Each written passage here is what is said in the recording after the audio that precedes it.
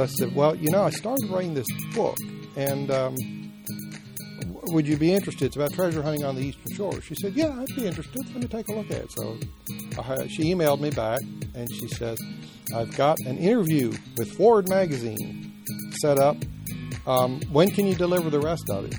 I said, rest of it? I said, there is no rest of it. It's all I wrote. I didn't want to write any more until I thought somebody was going to be interested in it. Right. So she said, well, I can hold them off for 2 weeks. Can you get it done in 2 weeks? I said, yeah, I can get it done in 2 weeks.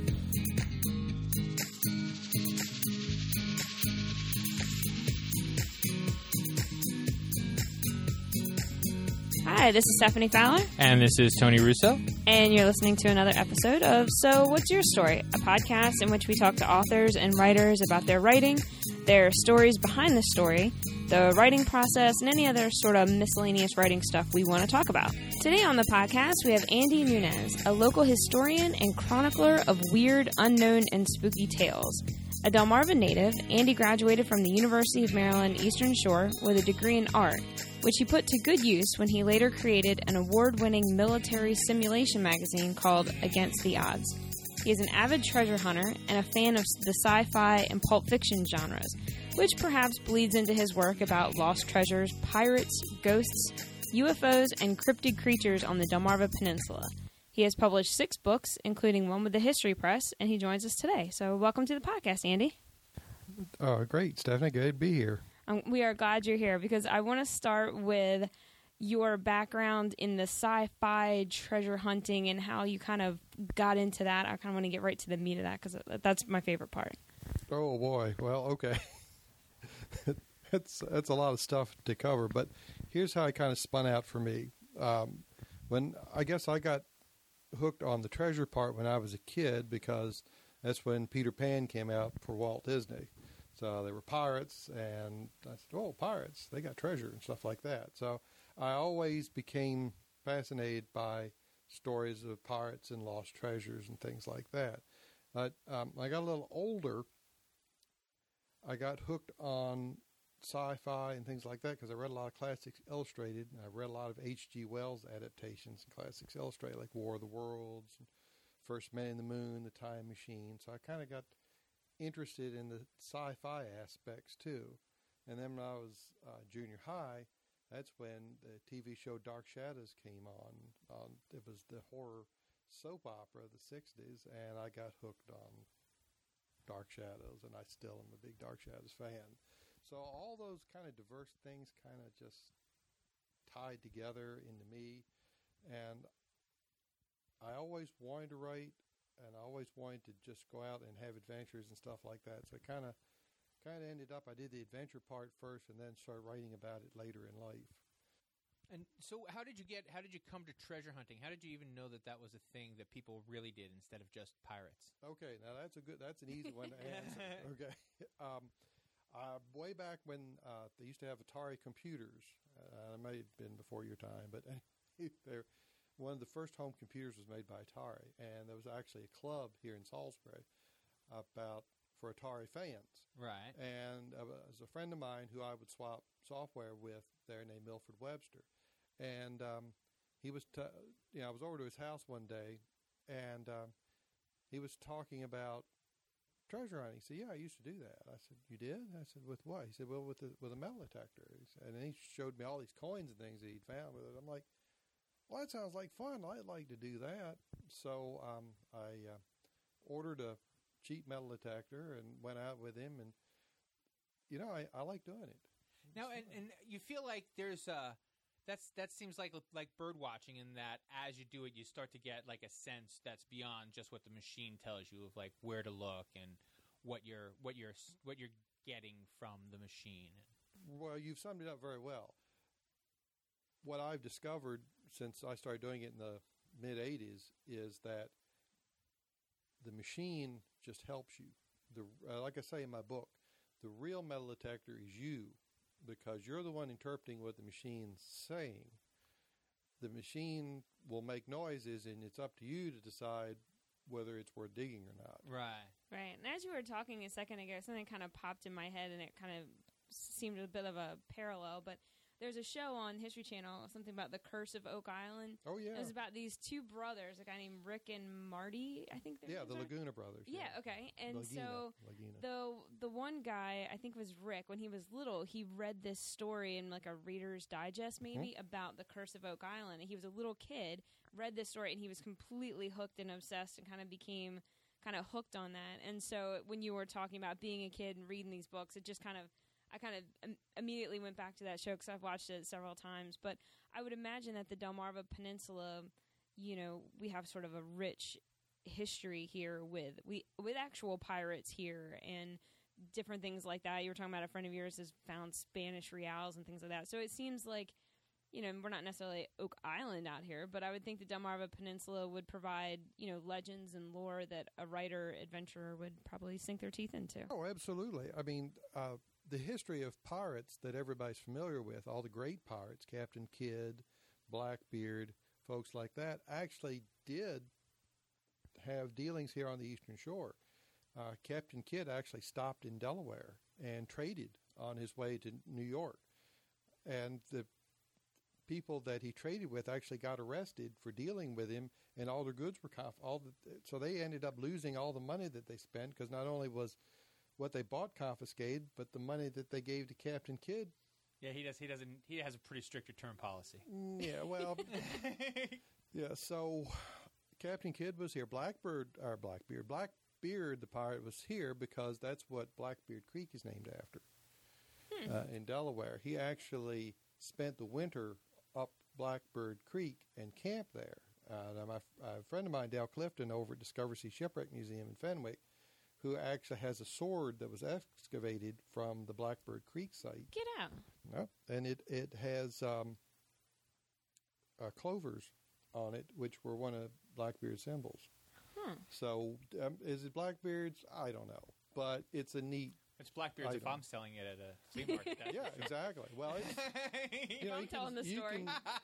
You can see the sword over at his museum. I mean, it's there. It's in my book. There's a picture of it in Pirates of the Eastern Shore. So Blackbeard was here. Blackbeard did stuff here.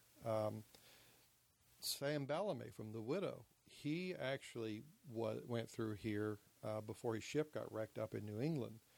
Actually dealt in Delaware, along the Delaware coast. A lot of people like the Lewis, Newcastle area because at that time it was part of Pennsylvania, and they were too cheap to fortify it. So the pirates were there all the time, plundering and hanging out and things like that, because the governor of Pennsylvania he was a cheapskate at that time. I mean, he wouldn't as opposed to how expansive governors of today tend to be. Right. Well, that's how Newcastle got its name. Eventually, they built a new castle there at Newcastle, Delaware, against the pirates. But yeah, that was all true. As far as buried treasure, yeah, there is a buried treasure legend, may or may not rival Oak Island, here on the Eastern Shore at Assateague. Really? Yes, that was pirate Charles Wilson. Okay. Depending on who you believe, Charles Wilson was a pirate in the 1700s, and he buried 10 chests full of gold and silver and copper plate and stuff somewhere on the Assateague shore, and he was captured and hung, and he wrote a letter to his brother, which was intercepted and didn't come to light until after World War II, when they were cleaning up the naval offices in Berlin after the bombings by the Nazis. This letter came to light about this 10 chests. If you go and talk to the Aztec Park Rangers, they say it's a bunch of hooey. That's because they don't want to chase morons with shovels off. Right. Right. That's. Also, but Assateague Island was like 5 feet farther out. Maybe Right. like 50 feet even. Wilson gave very good description of how many creeks and where the treasure, how the exact amount of treasure, how many chests, what's in the chest, all that stuff. It's very convincing. Now, has the treasure been found? I don't know. Has anybody made... Oh, so you're thinking somebody already found it and kept their trap shut. Maybe. That's what I would have done. Yeah, well... Yeah. Not that I found it. Maybe it's been found, maybe not. I think the fact that I'm here illustrates that I'm not the one who found it. Well, I mean... And I think the fact that Andy's here maybe illustrates he's also not the one that found 3 it. people who have not found the treasure. But I have looked for it. Not for lack of trying. Not for lack of So trying. what is that like, actually? Just, I mean, I've never been on a treasure hunt of, beyond being a little kid and, like, playing make-believe. But, I mean, Right. that's got to be kind of, it's going to be kind of cool, though, right? Well, here's what happened in this particular treasure hunt. This is the only real treasure hunt I've ever been on. We were contacted, our club, my Mellotech club, was contacted by a fellow out in California who'd done a lot of research on the Wilson treasure. And he sent us a map based on his research with an, just like X marks the spot Sure. type treasure map, saying this is where the treasure's buried, right here, and I will split. All you have to do is say that this is the percentages. So I said, well, you know what? It's not that far away. We've got nothing to lose. Let's try it. So the whole club got on board. We went to the spot in Worcester County. We used deep-seeking ultra deep-seeking detectors plus regular metal detectors. We went in the wintertime when the bugs and everything was gone. We crawled all over the site and didn't find anything. Officially. As far as anyone knows. I swear to God, it's in my book. So It's in Treasures of the Eastern Shore. You can actually see us there at the site, Poking Poking trying around. to figure Poking it around, out. yeah. Yeah. And so I guess that's a good transition to, so how do you go from seeking treasure to writing about, just because you write about more than treasure hunting, you write about just kind of stories of the weird. Right. Well, anything that Of the happens on the unexplained. Eastern Shore, I try to do something about it. But what happened in that particular case was I'd been trying to break in as a writer, and as you mentioned in the introduction, I'd been editor of Against the Odds magazine, so my writing skills were improving, but I hadn't been able to break into what I wanted to do, which was write fiction. But I remember what Stephen King told people in his book on writing. He says, "You write about what you know." I said, "Well, I know about looking for treasure." So Right. I wrote 10,000 words, and I sent it to Tidewater. And they said, well, it sounds interesting, but we have to put it before a board. There are 5 members on the board, and there has to be a majority. Well, 2 out of 5 said yes, so it didn't work. Sure. So I was eating my breakfast one morning, watching TV with my wife before I went to work, and Tom Taylor from the Writer's Block was on there saying, well, we're going to have this writer's workshop for our writers group, and it's going to be this Saturday, and anybody's welcome to come. We're going to have writers and publishers, and we're going to talk about writing. And Bobby says, you ought to go to that. I said, no, I mean, I don't know, it costs money. She says, don't worry about it. Just, go and see what happens. So I went there, and there was a publisher there from Cambridge Books. And I happened to take my manuscript with me because I didn't have anything better to do with it. So I said, well, I started writing this book, and would you be interested? It's about treasure hunting on the Eastern Shore. She said, yeah, I'd be interested. Let me take a look at it. So she emailed me back, and she says, I've got an interview with Forward Magazine set up. When can you deliver the rest of it? I said, rest of it? I said, there is no rest of it. That's all I wrote. I didn't want to write any more until I thought somebody was going to be interested in it. Right. So she said, well, I can hold them off for 2 weeks. Can you get it done in 2 weeks? I said, yeah, I can get it done in 2 weeks. So the other 20,000 words of Treasures of the Eastern Shore I wrote in 9 days. A fever dream. Yes, because I was up in my office in those days. It had no heat. It was in the middle of winter. There was no heat ducts in my office. I was wearing gloves. The only heat was the lamp over my table. It's funny. As we record this, it's very hot out, and when you said up in my office I have no heat, I'm like, oh, good, then it must have been uncomfortably hot. It was didn't in even occur to me that January. It was uncomfortably cold. It was in January. I was, literally typing this away in this cramped little space, like a typical writer. I felt like a stereotype when I was doing it. But it's still a solid seller for me. Treasures of the Eastern Shore continues to sell even 10 years. It was 2005, so 11 years.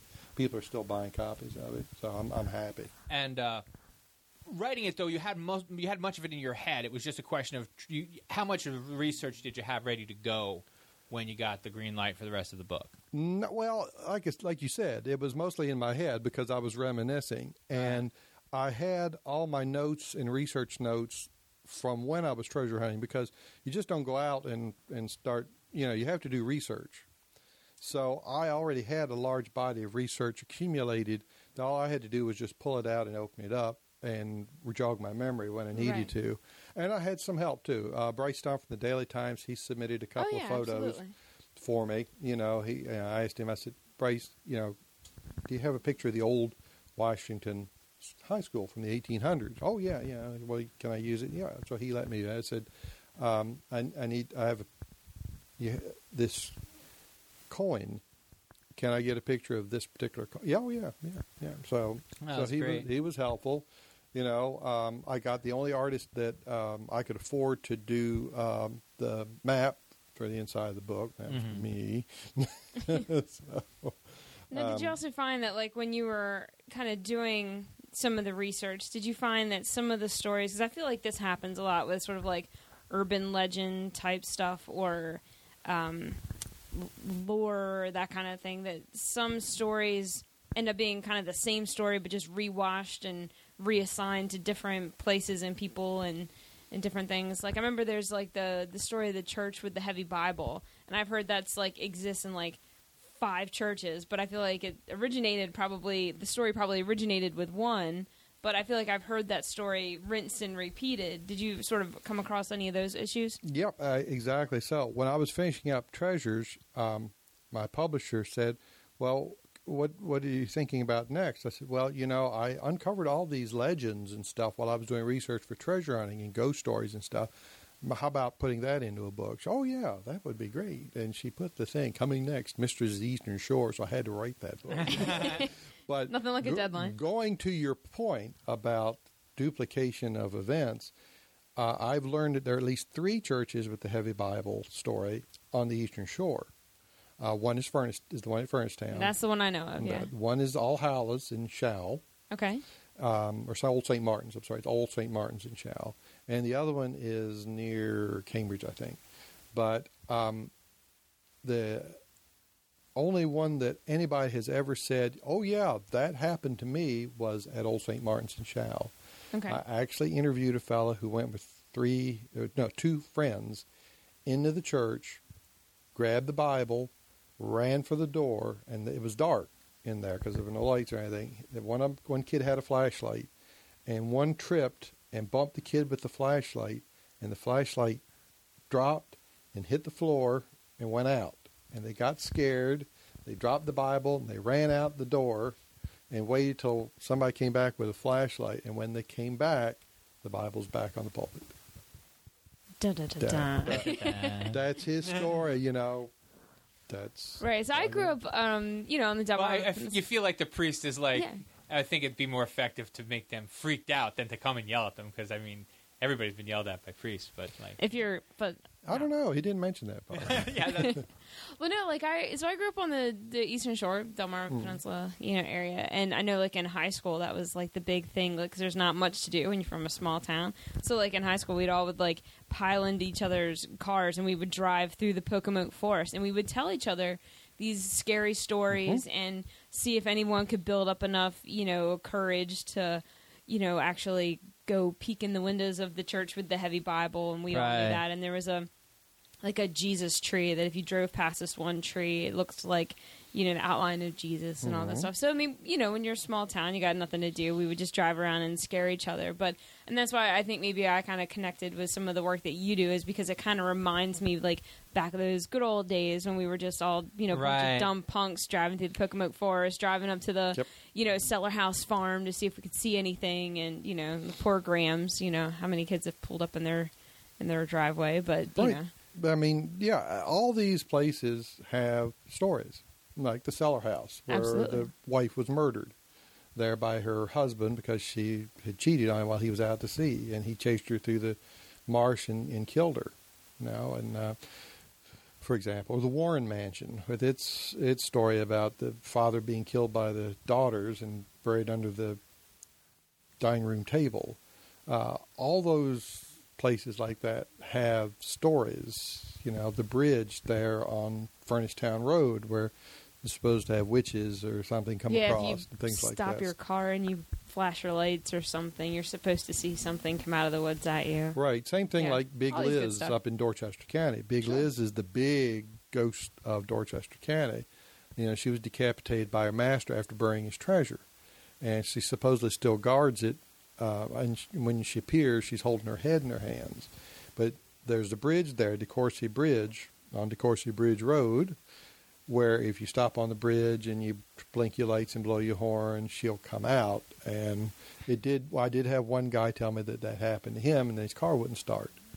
And it was him and his brother, and they had their girlfriends that they later married, and the car wouldn't start, and they were screaming and hollering, and this glowing ball came out of the cemetery towards them, and it started to coalesce into some figure, and finally the car started and they drove off. You feel like if you've seen enough horror movies, you don't turn your car off when you get to the scary part, right? I mean, No, right? we just watched Evil Dead, and you want to say to yourself, "Well, why? Once you got it started, why not just leave it running?" Right? Yeah. Nobody. I've never heard a story where somebody left the car running. I know, right? Always they turn the car off, but yeah.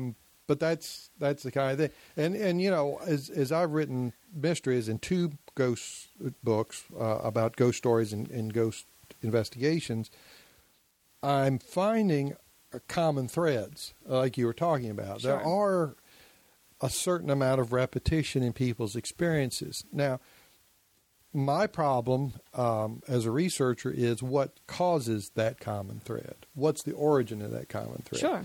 Are they having similar experiences because of the phenomenon being similar? Or are they having similar experiences because they have read about the other experiences and They're informed by what you already know.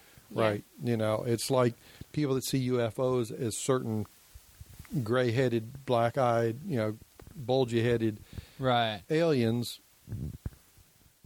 Was that what they're seeing, or have they been conditioned to see that because of movies? That's what they're expecting. Like to Close see. Encounters and Whitley Strieber's Communion or something, where they had the bulgy-headed black-eyed aliens.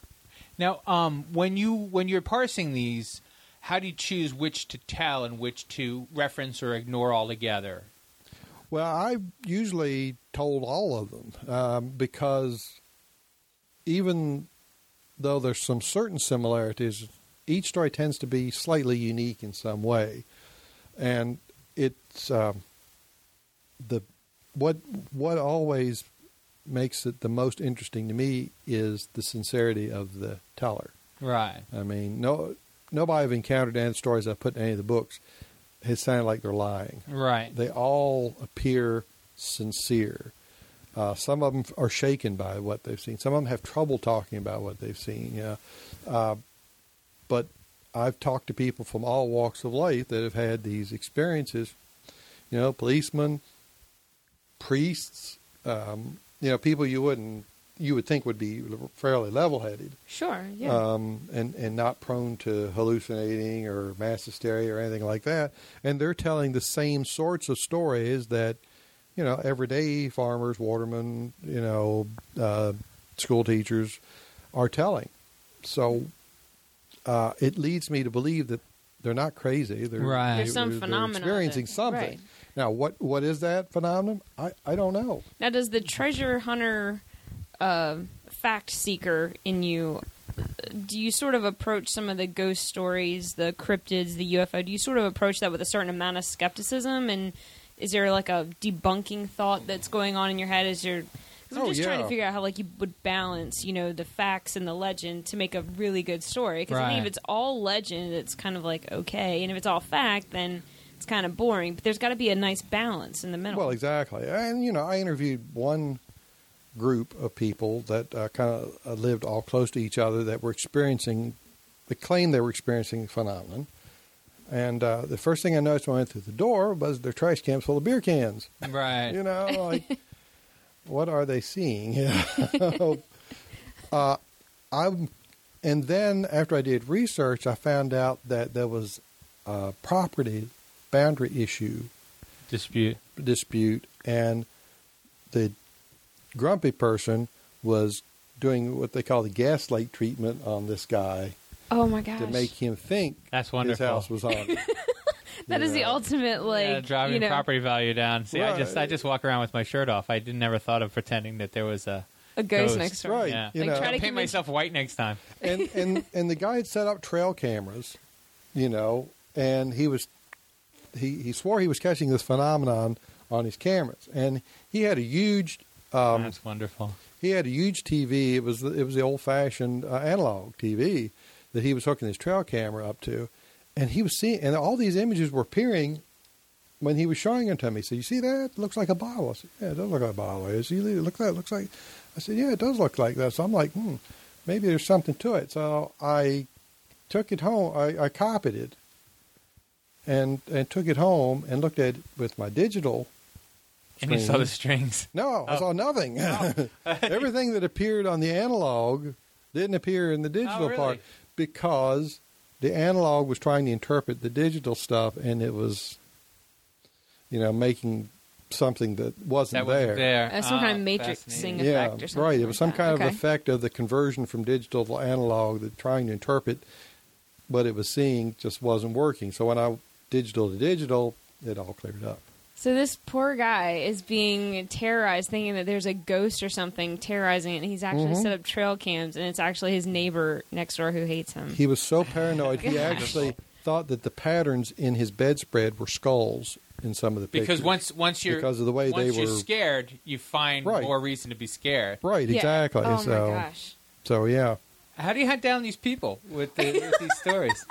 this guy contacted somebody and said he wanted to talk to me, Wow. but a lot of times I'll be at shows, and they'll see I've got ghosts. Oh, have I've you got a heard story about? for you. Yeah, have you Wow. heard this story? I'm like, let me get my pad here. No, Yeah, tell me that's more, great. Or this happened to you. I said, really? Let me write that down. Because I've had people that had all kinds of stuff. One guy, he was sleeping in his bed in a hunting lodge that was built over a cemetery, and in the middle of the night, and it was just him in the building. In the middle of the night, his bed collapsed. The footboard came off, and he slid out on the floor. And when he woke up, turned the lights on, looked around, the screws were all on the mantle. Wow. Goodness gracious! I don't know. I totally am fascinated by ghost stories. I could sit and listen to ghost stories all day. Yeah, there's something attractive about them for that reason. You're like, well, what would I do if that happened to me? I think that's like the ultimate empathetic kind of story where we're like right away you're hooked in. You're like, okay, if I woke up, what would I do? What would I do if I saw this? And I think it's very easy because we've all had scary instances, if not experienced phenomena. And we're like, well, what would I have done? And I think that's a big part of it. Right, and I think the kind of I guess to piggyback that, I think everyone has had a few moments in their life where like, what was that noise? I can't explain it. And so once someone starts telling a tale, then it's like strength in numbers. It's like Right. like an AA meeting for like scared people. So like everyone wants to kind of be like, well, this time this thing happened to me. Well, I lived in a house that did this, and so there's almost a communal aspect of ghost stories, I guess. In a weird way. Absolutely. Well, misery loves company. Yeah. That's true. So when you get somebody, oh, this happened to me. Oh, yeah, well, this happened to me. You'll get stuff like that, and things, things do happen. I mean, I've gone out with a lot of ghost hunting groups, and a lot of phenomenon that seems to happen at Furnace Town, and I can't explain it. It's a spooky place. Well, I tried to. Isn't it also over like iron ore? It's all iron ore. Yeah, it's all iron ore, So yeah. I wonder about that aspect, but I had an engineer tell me, no, that's not it. Really? Yeah. He And there's said not no. really that much iron ore. I mean, Well, it's bog iron. It's not real pure. it's not Right. the real good stuff. I mean, if you think about the amount of work they had to do just to get the kind of not so great iron they got, it was. Well, and the strange thing that ever happened to me personally when I was down there, it was a day just like today, real hot, muggy in July, and I was there at midnight with this ghost hunting group, and this one guy doubled over, and he was like, "Oh man, I'm freezing." I reached out my hand to touch him. I said, "Mike, what's wrong? And the back of my hand became ice cold, like somebody put an ice cube tray on the back of my left hand and then my right hand. And then it was gone. I didn't get goosebumps. I didn't get anything. I just got this huge, super cold sensation, and then it was gone. Oh, that is wild. Now, what was that? Right. I don't know. You know, could I have imagined it? No, it really happened. Could I have, could it have been some kind of auto-suggestion? I can't discount it, but he was bent over. I didn't bend over. I just felt ice cold in the back of my hand. And it didn't feel like that at the time. Right, exactly. Well, it's July. Right. I was dying out there. I was sweating. You'd be like, hey, could you pass a little of that on my head, back of my neck? And so as we're getting ready to pull into the station here, just real quick, some of the things that you do to promote your books, one of the things we've been talking about. Oh, sure. Well, I got my own Facebook page, of course. Right. And I invite anybody to, check out my stuff.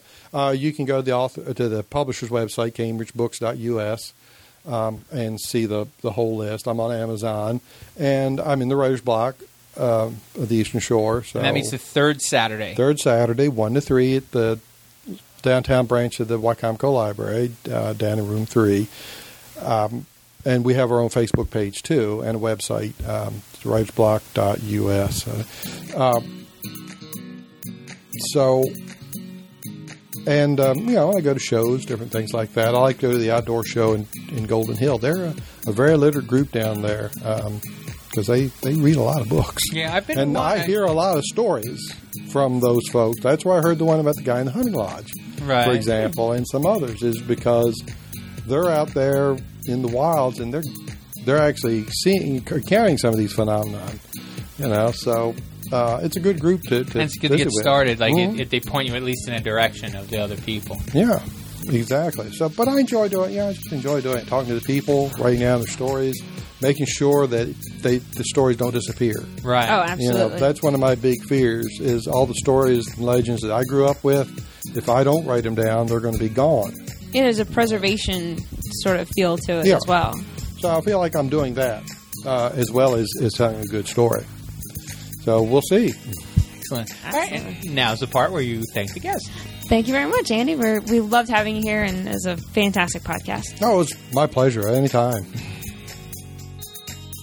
So What's Your Story was recorded at Saltwater Media, an indie book publisher in Berlin, Maryland. To hear more, visit www.saltwatermedia.com. You can subscribe to our podcast on iTunes or on Stitcher. And if you want other people to hear more, give us a great review there. Tell your story.